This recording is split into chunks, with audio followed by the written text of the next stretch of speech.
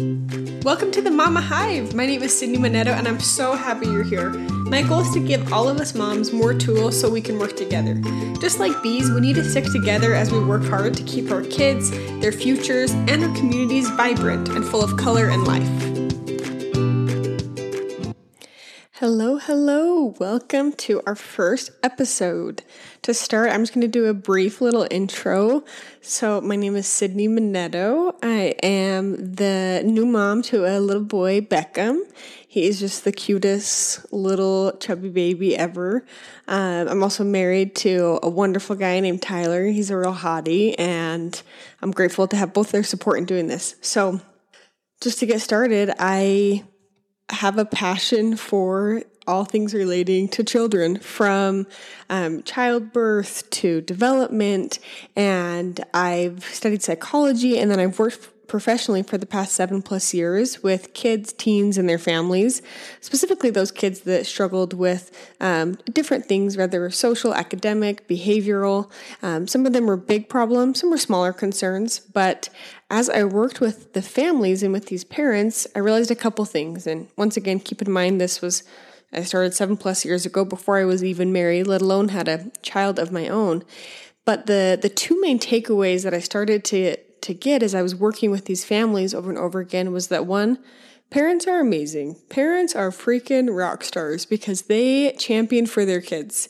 Parents, grandparents, aunts, uncles, but I'm going to focus specifically on parents. So, and I get it now. The minute they hand you that baby, whether it's through adoption, whether it's your own child that you just delivered, whether it's a foster child that has come into your home, you will do anything to help them succeed.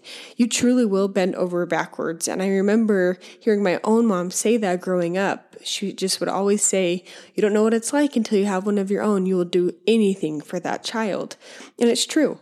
And I saw that commitment from the parents I was working with, yet they were in my office for a reason. Their child was struggling.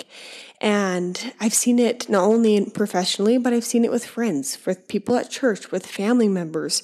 I see it with strangers at the grocery store, where I can see that they have a child who's struggling in some way, shape, or form. So as I've seen this, I've just come to terms with another thing, and that's that as parents and mamas, especially, we are constantly bombarded with info on the best ways to raise our kids, on the best ways to be a parent and a mom. And so much of it is incorrect. Even if it's meant well, if it's well intended, it still might not be the best information out there. A friend of mine from my Lamaze class, she shared something the other day on social media that it said something along the lines of, to be a successful mom in 2019, you have to feed your kids organic food, but also be sure to give them sugar so they, don't develop food issues.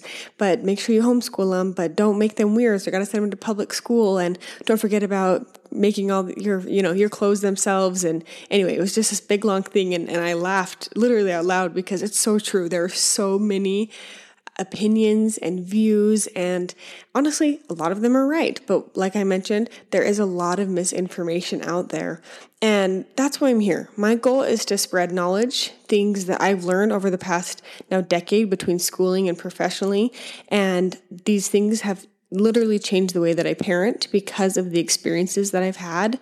And I also, want to share that knowledge and to have the knowledge of others, people that are experts in different areas that I'm not. And that is the goal, is to increase that knowledge so that we can all create the best environment possible for our kids to thrive. Because isn't that the goal? Isn't that what we all want, is for our children to thrive? So today I'm going to dive into just some basics regarding the brain. I'm a little bit of a brain nerd. My husband teases me about the number of Amazon books that come to the door that are brain related. Actually, teasing about the number of Amazon packages in general that come to the door. Well, not sponsored, but if that happens someday, I think my husband would pee his pants of joy. That would be the best news ever. So anyway, I digress. But I have a passion for learning, and that's learning that I do on my own. It's trainings that I've attended, readings that I do, online seminars. Once again, I definitely glean a lot of information from others who are more knowledgeable than me in their given field. And then I'm going to turn around and share that information.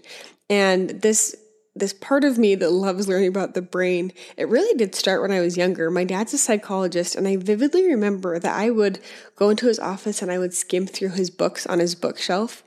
Everything from like Who Moved My Cheese to I vividly remember flipping through the DSM 1 through 4, which I had to Google what that even is. And it's the Diagnostic and Statistical Manual of Psychiatric Disorders, which is a mouthful. And I must have been a weird 8-year-old kid, or I just, had found my calling early on. But I remember flipping through that and just being fascinated by the different things out there.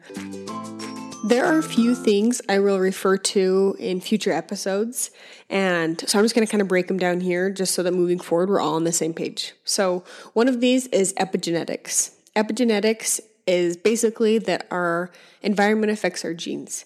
So while some of us or our kids may have certain genetic predispositions, there's research that shows that our genes can literally be turned off or on like a cellular DNA level based on our environment. And the environment can include everything from the foods we're eating. We now eat different foods than we've ever had before. We have more processed foods, more packaged foods, food with additives and sugars and all sorts of junk. Factors like technology. We've never lived in a time where we have technology as much as we do now. We're constantly consuming it. It's constantly evolving and changing. And other things like being an overly medicated society, to the way that kids play or don't play. It's changed. So this epigenetic concept goes back to even preconception. There are things that can be done to change the developmental trajectory for a child. So we'll talk a lot about these environmental factors in coming episodes and kind of break them down a little bit more. Or some other basics about the brain are: 1, the brain develops through sensory input and motor movement. Sensory input being exactly what it sounds like through the 5 senses: sight, sound, touch, taste, smell. Movement, meaning through our fine motor skills and our gross motor skills.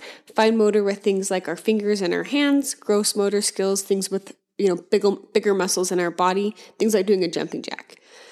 Okay, number 2, the brain has plasticity, meaning it can change at any age. For a long time, they didn't think that the brain was moldable.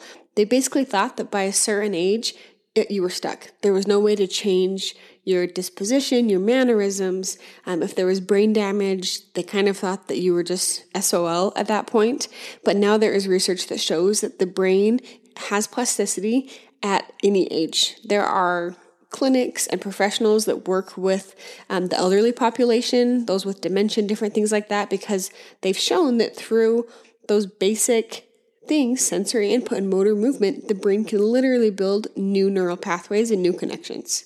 So that's the second thing. The brain has plasticity. Third thing, hemispheres. There are 2 hemispheres of the brain, the right and the left. These are often talked about, but they're not fully understood.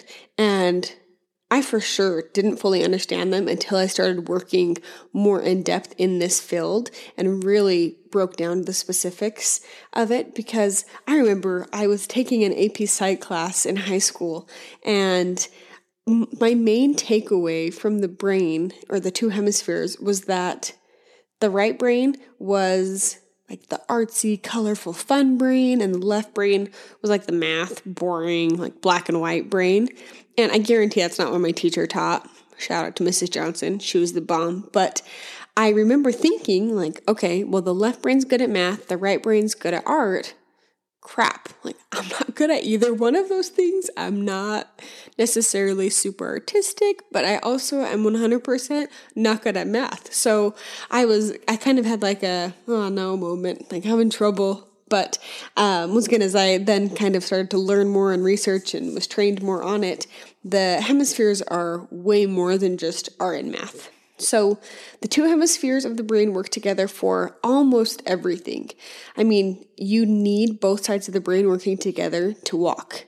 The right side of your brain controls the left side of your body, and the left side of your brain controls the right side of your body. So in order to walk, you got to have both sides firing together, communicating with each other. So they work together for most everything, but there's one side that's typically more, I guess you could say, in charge of a certain activity that kind of takes charge, and then the other brain helps and assists in the process. So let's look at a little bit more about the left and the right brain. So the left brain, I like to say that it's the L brain. It's linear, literal, logical. It's the brain that looks at the details, the small picture of things. It likes sameness and repetition. It is the brain that houses our verbal communication, so the literal words that we're saying. It's our small muscles, things like our fine motor skills like handwriting, tying shoelaces, playing the piano. It deals with word reading, so our eyes literally moving from word to word and taking that in. It deals with math calculations. It houses our processing for our auditory input, so what's being said, but then our right brain kicks in and interprets that. The left brain also acts as the gas pedal. It's that go, go, go. So it's our motivation. It activates our immune response and more. Then there's the right brain. The right brain is the big picture brain. It makes decisions more off of emotions, less on the logic. It's very big on feelings, on social. It also houses our large motor movements, things that will help us in sports or different things like that. It's our emotional intelligence, our ability to interpret what others are saying or what they mean, what they're saying with their nonverbals. It also likes newness, novelty, and change. It also acts as the brakes for things like our immune response or ideas that we get. So the left brain says, go, go, go, here's something. The right brain kicks in and says, whoa, whoa, whoa, let's look at the bigger picture because it's the big picture brain, and then we can proceed. So you can see that we need both. I mean, the best example of that, in my opinion, is communication. The left brain is our verbal skills, and the right brain is our non. So you're not an effective communicator if you literally only have one or the other. So if you only said words, just words as they were, no intonation, no inflection, no nonverbal cues, you could have a variety of meaning.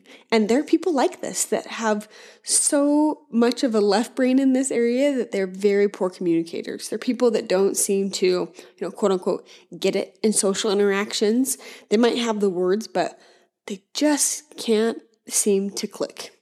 And then the flip side of this is if you have strong nonverbal skills, but then a hard time articulating them, you might have the words in your mind, but you can't get them out. And that's when we have things like tantrums. Our body expresses it and shows it, and our words can't keep up with that. So both sides have to work together. And once again, the goal as parents is to create not only this balance within ourselves, but also provide this balance for our kids to have. And once again, because of environmental influences, there are more and more kids out there that the sides of the brain are not working in tandem. They're not working together like they're supposed to. Now that we understand a little bit more about the right and the left brain, I guarantee you'll start to see more people in your life. You'll be like, oh, that's more right brain, or that's more left brain, or you'll notice yourself doing something. I literally can't go to the grocery store without seeing a kid that I'm like, oh, that's more right brain dominant of them. Or so we may or may not watch The Bachelorette sometimes. And one time, my husband and I were watching, and there was like some drama happening with a couple of the guys. And I remember saying out loud, I was like, he can't help it. He's just right weak. Like, he's just not getting the nonverbals. My husband, his eye roll was like one for the books. He was like, you are seriously not relating the brain to The Bachelorette right now. And I was like, yeah, I am. It ties into everything. So it really does. And once again, a great place to look to try and understand it a little bit more is in your own relationships. Generally speaking, in close relationships, meaning a spouse, a significant other, even a really close friendship like a best friend, there's generally one person that's more left brain dominant and one that's more right brain dominant. So, for example, my husband and I. My husband, Ty, he's more left brain dominant. He's more logical. He's definitely more detail oriented. He looks more at, the how to get there instead of always the why behind it.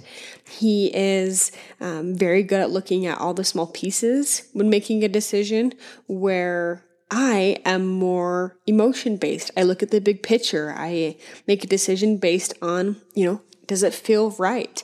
And it's so good for us in our marriage to have both because we help each other. I love novelty. He's way more routine driven. We need both. He's helped me be way more routine with working out, and I help him be a little more spur of the moment with other things. And it's so funny, we went on a trip a couple years back to Thailand, and I was just planning things, and there were some things that I was like, we'll just see when we get there and end up going wherever the winds take us. And he was like, we're not flying all the way there just to let the winds take us somewhere. So we had a happy medium, planned some stuff, did some stuff spur of the moment. But before we left, he made a spreadsheet of different pieces of our trip. And I remember legitimately being kind of like ticked. I was like, you are making a spreadsheet for our trip? Like, that is going to ruin our trip. So it was just really funny because it just showed for him, that left brain, he needed that organization. He needed the detail to go and have a good time. And I needed the newness and the novelty for me to have a good time. So evaluate your own relationships. Once again, whether it's with a spouse or a family member or a friend, and you'll probably see some patterns with that. So our dominant hemisphere truly does impact everything. It impacts everything from our social interactions and the way we interpret them, to our emotional responses to things, to our immune responses, to the way we interpret and go about solving a problem, whether it's a math problem in a school setting or an argument with a spouse or a coworker. It really does impact the way that we perceive the world and the way that we respond. And no human is ever, quote unquote, perfectly balanced in terms of the sides of the brain. We'll always have a more dominant side. My husband likes to lovingly remind me of this. Because of my background, I can be a little paranoid with our little guy. I'm always worried about making sure he's balanced and he has everything. And my husband will tease me about it, but the goal really is to have as many tools and the correct tools that we can to help our children have properly developed brains. Because if your brain's not developed properly, you're going to have struggles. With a properly developed brain, our kids can interact with the world around them in an appropriate way. They can have the right motivation to do the things that they want to do and truly succeed, no matter what that looks like for your child. That is it for today. Thank you so much for taking the time to join me. Truly, I am so grateful that you took the time to be here with me, and I'm excited for what's to come.